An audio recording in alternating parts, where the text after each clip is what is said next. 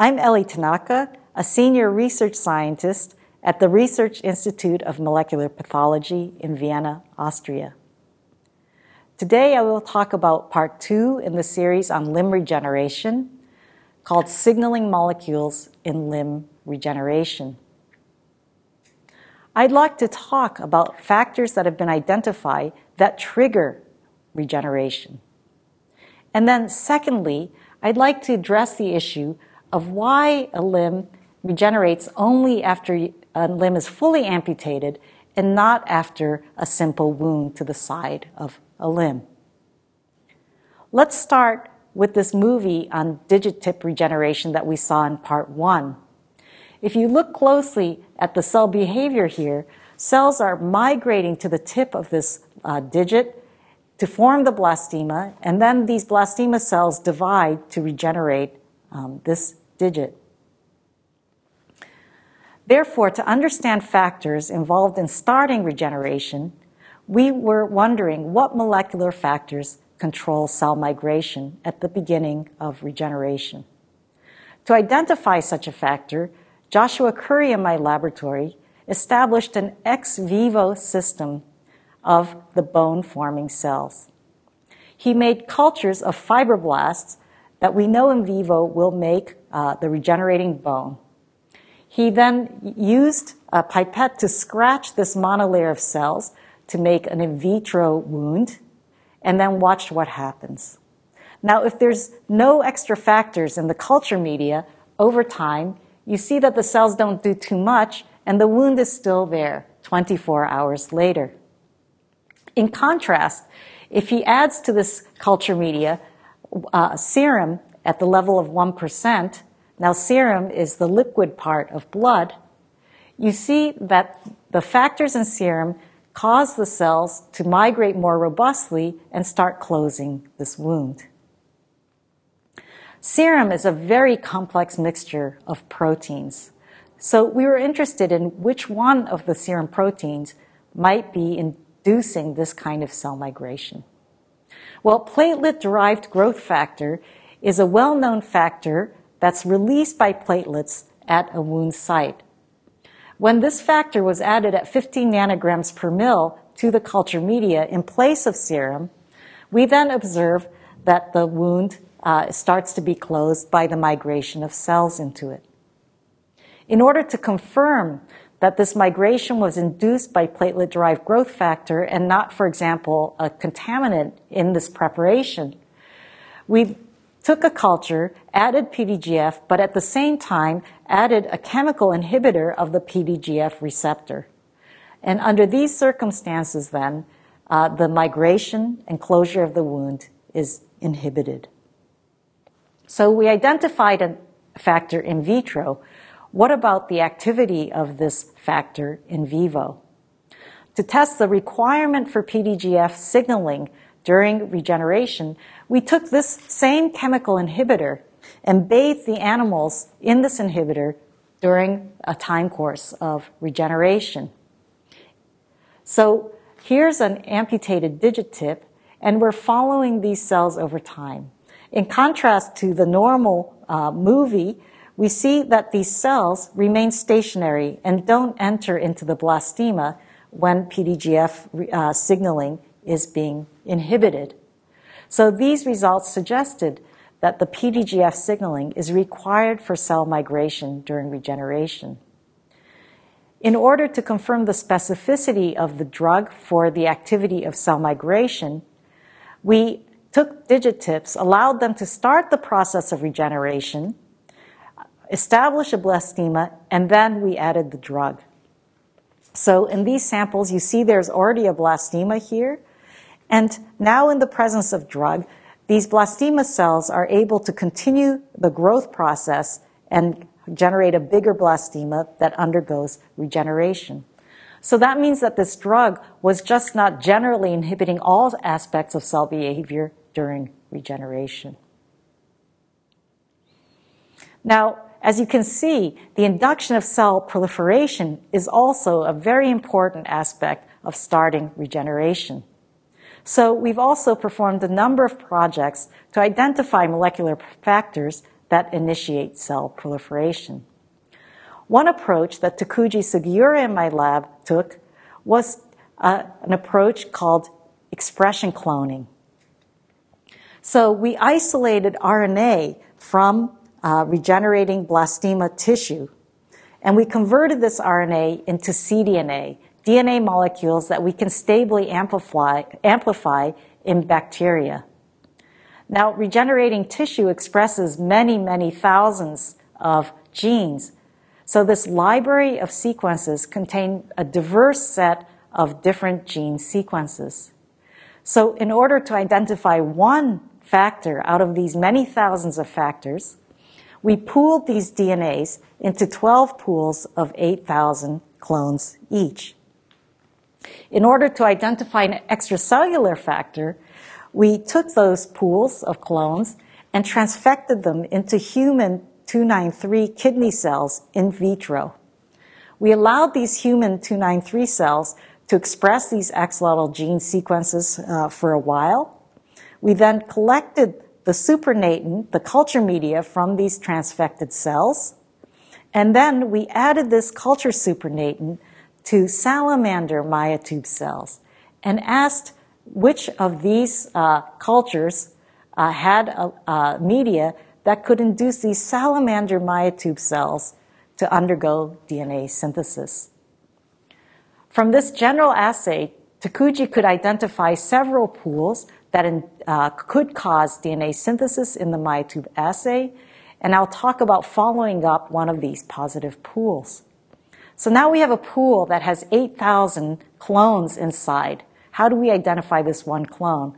Well, actually, we just keep repeating this whole process again and again with this pool, splitting it into smaller pools, several pools with smaller numbers of clones, identifying which of those pools is positive, splitting that into a number of pools until we come to a single clone. This graph shows you the data from the last pools that we were assaying after we had come down to 24 different clones. By seeing that this pool A and this pool 1 could induce this BRDU uptake in newt myotubes, we could figure out that this single clone, clone 1, which now transfected into 293 cells, could cause the 293 cells to produce an activity that could stimulate the newt myotubes. So we sequenced the DNA sequence from this clone 1, and we found that it encoded a protein called Marx-like protein. Now, this Marx-like protein family had been studied before, and it had been noticed that it has 3 relatively conserved domains. The C-terminal part of this Marx-like protein from axolotl had very little sequence homology to other sequences. Now, those proteins are known to be myristylated in the N-terminus, and very important, these proteins had no signal sequence. These are sequences that are used in many proteins to get them outside of the cell. And in fact, this protein family had been studied before as proteins acting inside the cell to regulate things like cell shape, actin dynamics, and membrane trafficking. So we were scratching our heads and wondering whether this Marx-like protein really got outside of cells and stimulated the myotubes, or whether maybe this factor had caused the 293 cells to produce its own factor, some other factor, which was actually the one that had gotten outside of cells. So to check whether the axolotl Marx-like protein itself was getting outside of cells, we tagged it with a his tag, transfected it into 293 cells, and did a Western blot with an antibody against this his tag. And we found that when we looked at the cellular lysates, there's a lot of Marx-like protein here, but also the culture supernatant from the transfected cells did have Marx-like protein. We did a large number of experiments to show that the Marx-like protein wasn't just randomly killing cells and causing them to rupture and release the Marx-like protein, but that the cells remained healthy and alive. So it indeed seemed like at least some Marx-like protein could get out of the cell. So we took the protein from the cell culture supernatant, and we purified it.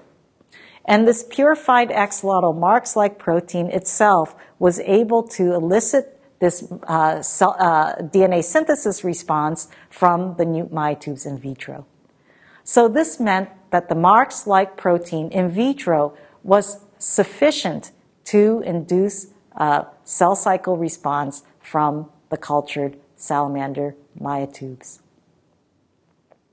Well, what about the features of this factor in vivo? We first looked at the expression. When we measured RNA levels through a method called reverse transcription PCR, we can see that the levels of Marx-like protein RNA go way up in the first hours of regeneration and then come back down. This corresponds to the time when the epidermal cells are crawling over the end of the appendage. Here's a limb section where we stain the section with using an antibody against the Marx-like protein, marked in white here. In blue are all the nuclei found in the section of this limb. You can see that the Marx-like protein is in the outer surface. These are the epidermal cells of the limb, and this is the part of the epidermis that has crawled over the end of the amputated limb.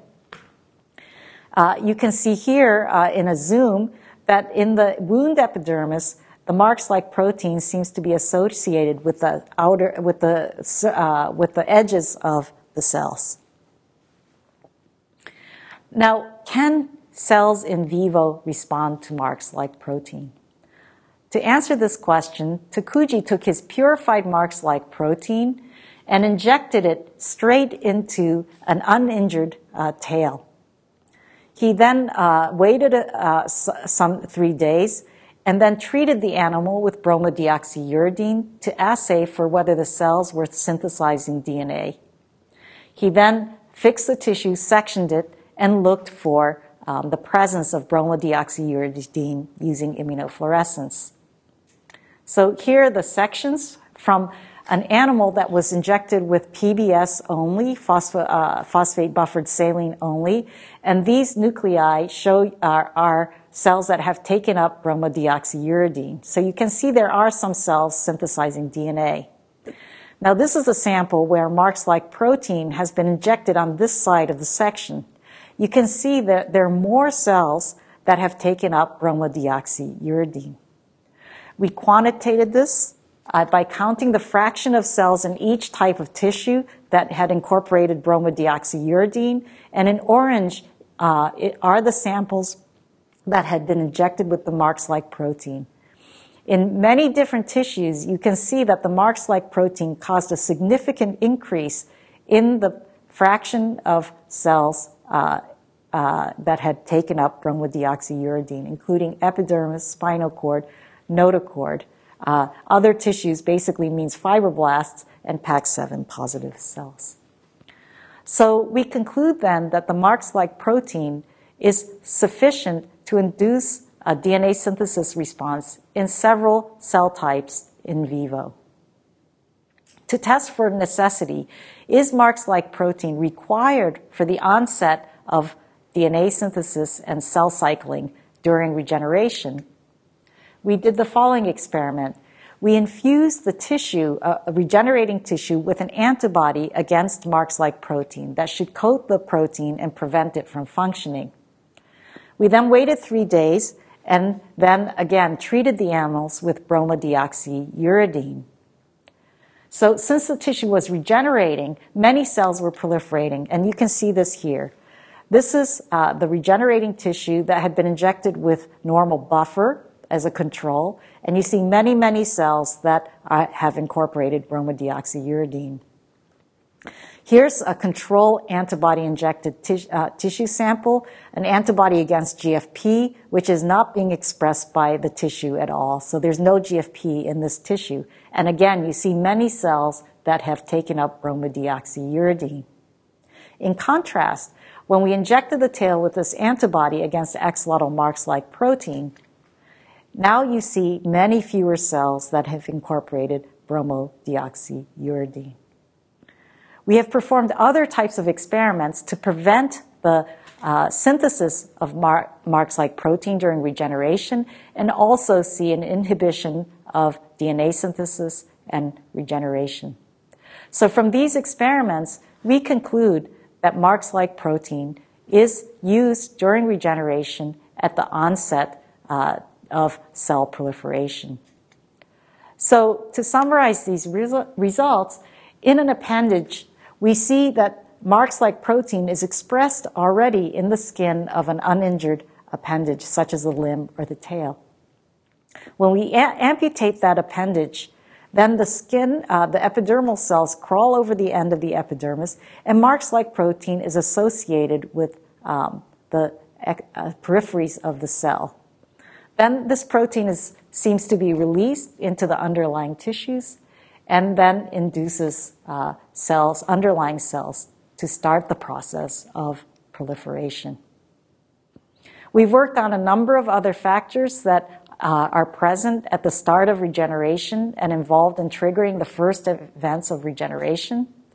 So to reiterate the first part of the talk, we identified platelet-derived growth factor as a factor that would be released from platelets and induces the migration of cells to the tip of the limb. With biochemical experiments, we've identified a bone morphogenetic protein as a factor present in circulating blood. So when blood vessels are broken, then bone morphogenetic protein would be released. In addition, we found that clotting proteases such as thrombin and plasmin can cleave this bone morphogenetic protein and produce a highly potent form of it, 30-fold more potent than the normal form of bone morphogenetic protein. This then is used to stimulate further rounds of cell proliferation during regeneration. In this next part, I'd like to discuss molecular factors that are involved in sustaining regeneration. And by working on this problem, we started to understand what factors really are involved in making sure that you regenerate only after amputating the limb and not after, for example, a wound to the side of the limb. To start the discussion, let me go through some attributes that are required for regeneration. Marcus Singer and other colleagues showed that the presence of nerves is required for regeneration. It's possible to sever the nerves around the shoulder region and cause nerves to die back in the limb. Under these circumstances where there are no nerves in the limb, amputation does not result in regeneration. In another property called positional discontinuity, a number of colleagues have shown that you need different parts of the limb to come together in order to get successful regeneration. This is best illustrated in this experiment, where the blastema from the left side of the body is transplanted to the stump on the right side. This causes a situation where the posterior blastema is sitting next to the anterior tissue of the host and vice versa on this side. Under these circumstances, then 3 limbs grow out of this structure. Now, Susan Bryant's lab developed a system to start teasing out the different requirements for nerve and positional discontinuity in a system that they called the accessory limb model. In this system, they deviated nerve fibers to the side of a limb. And under these circumstances, a little blastema forms at this site. But then it goes away after about 3 weeks. Now, in contrast, in addition to this nerve deviation, if they transplanted a little piece of posterior limb to this anterior site, then they had anterior and posterior cells sitting next to each other. So the combination of nerves, anterior and posterior injured cells was sufficient to cause this bump, this blastema, to keep growing and to get an entire limb growing from the side surface of this limb. So this means that nerve plus positional discontinuity are sufficient to induce a patterned limb. A number of researchers have identified factors coming from nerves that are part of this nerve requirement for blastema formation.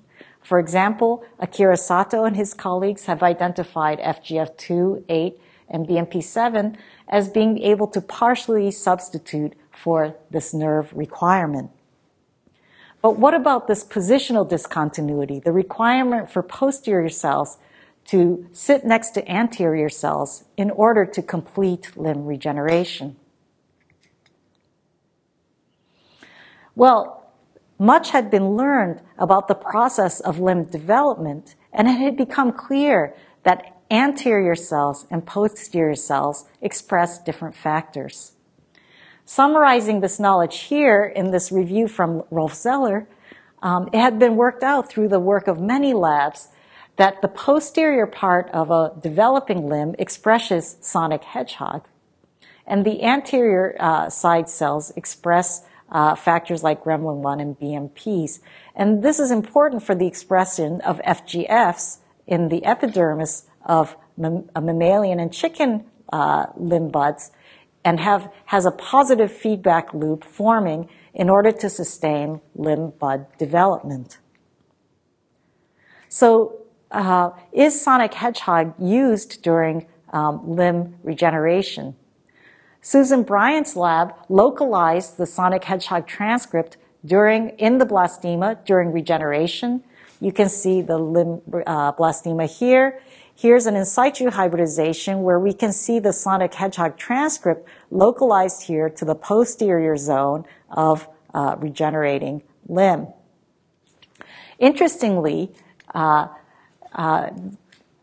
these colleagues then transplanted this left blastema onto the right stump and looked at sonic hedgehog in this stage.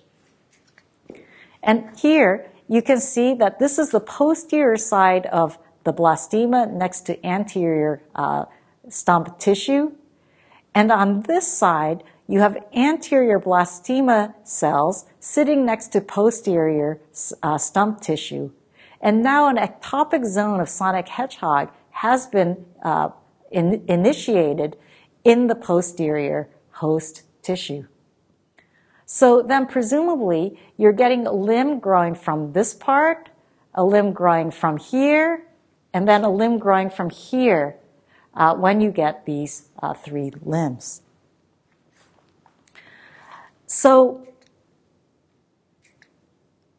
in my lab, Eugenio Nasu and his colleague Elena Gromberg asked what is required to turn this deviated nerve into a full limb. So could we substitute posterior skin with a single molecular factor? And based on all of these previous studies, we hypothesized that sonic hedgehog signaling might be sufficient to induce a limb to grow out of this surface in the absence of posterior skin transplant. So, in the control situation, we made one of these lateral wounds that had a nerve deviated to it, and here you can see the little bump forming, the little protoblastema. It's still there at day 16, but then by day 23, it's basically going away, and then by day 34, it's gone. Now, in contrast, if we do the same nerve deviation lateral wound, but now we stimulate the sonic hedgehog signaling pathway using a chemical agonist of this pathway called a smoothing agonist. Now, we're bathing the animals in this agonist. You see this little bump on day 9. The bump has grown by day 16. Then by day 23, we see even further growth. And by day 34, we have a monster limb growing off of the side of a limb. And this monster limb phenotype is consistent with the fact that we have sonic hedgehog everywhere around and not just as a little single spot in the blastema. So these results indicated that stimulating the sonic hedgehog signaling pathway in anterior innervated limb tissue was sufficient to sustain limb regeneration and form a full limb. We then asked whether we could get the same effect if we deviated the nerve to the posterior side of the limb. So if we, on one side, the control side, we deviated the nerve to the anterior side as normal.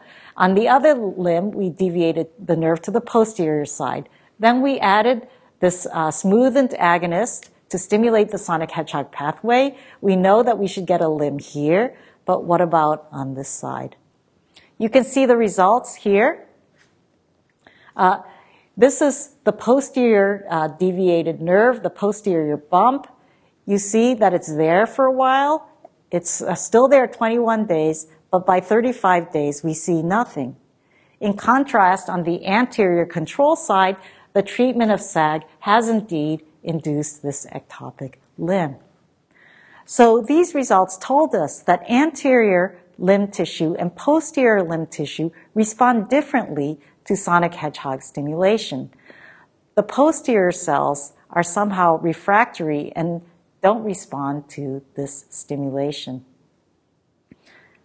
Now, going back to the knowledge generated from limb development studies, we knew that during limb development, sonic hedgehog ultimately results in an upregulation of FGFs in the ectoderm of the developing limb bud. So we looked at FGF expression, and it had been known from other labs that in axolotl, the FGF8 expression was not in the epidermis, but was in the mesenchyme, this portion of the developing and regenerating axolotl limb. So Eugene hypothesized that the posterior tissue might need expression of FGF8 in order to induce a full limb. So in this case, we used a baculovirus to get the FGF8 gene sequence into posterior limb tissue and ask whether that was sufficient to induce an entire limb to form. So you can see that here. This is we've deviated nerve to the posterior part of the limb. We get a little bump or blastema to form. It starts growing, and indeed, we get a limb-like structure after 30 days. This is the control where the virus does not express FGF8, and again, you get a bump, but then it goes away. This work, plus a number of other experiments, allowed us to build a model for how sonic hedgehog and FGF8 work together to sustain limb regeneration, and why limb regeneration occurs only upon limb amputation and not at a lateral wound. In this model, we have cells in the anterior side that have different competencies than cells in the posterior side of the limb. The cells sitting in the adult limb on the anterior side have the competence to upregulate FGF8 during regeneration, but they are not competent to upregulate sonic hedgehog. Conversely, the cells sitting in the posterior part of the limb are competent to upregulate sonic hedgehog, but not competent to upregulate FGF8. So when regeneration starts, blastema cells are produced. We get upregulation of FGF8 and an induction of sonic hedgehog. But then the sonic hedgehog requires FGF8 for continued expression, and ultimately this FGF8 requires the presence of sonic hedgehog coming from the posterior cells to sustain its expression. So then this positive feedback loop is initiated through the interaction of anterior cells and posterior cells. And through this working together of the anterior and posterior cells, you generate a situation where FGF8 and sonic hedgehog can induce continued proliferation and eventually patterning of this limb to complete regeneration. So I'd like to stop there.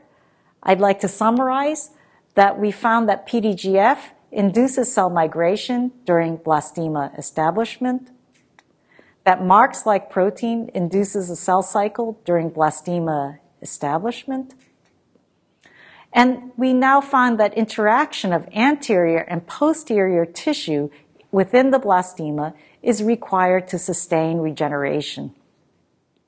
And we can put a molecular face to this to show that anteriorly expressed FGF8 and posteriorly expressed sonic hedgehog rely on each other for maintenance. And this is the basis for the anterior and posterior interaction that's required for the completion of regeneration, and that makes the system dependent on amputation for successful regeneration. I'd like to thank all the colleagues in the field for their insightful experiments, as well as the many members of the lab who have contributed to the experiments that I discussed today. Also, the funding agencies that have supported our work over the years. Thank you very much.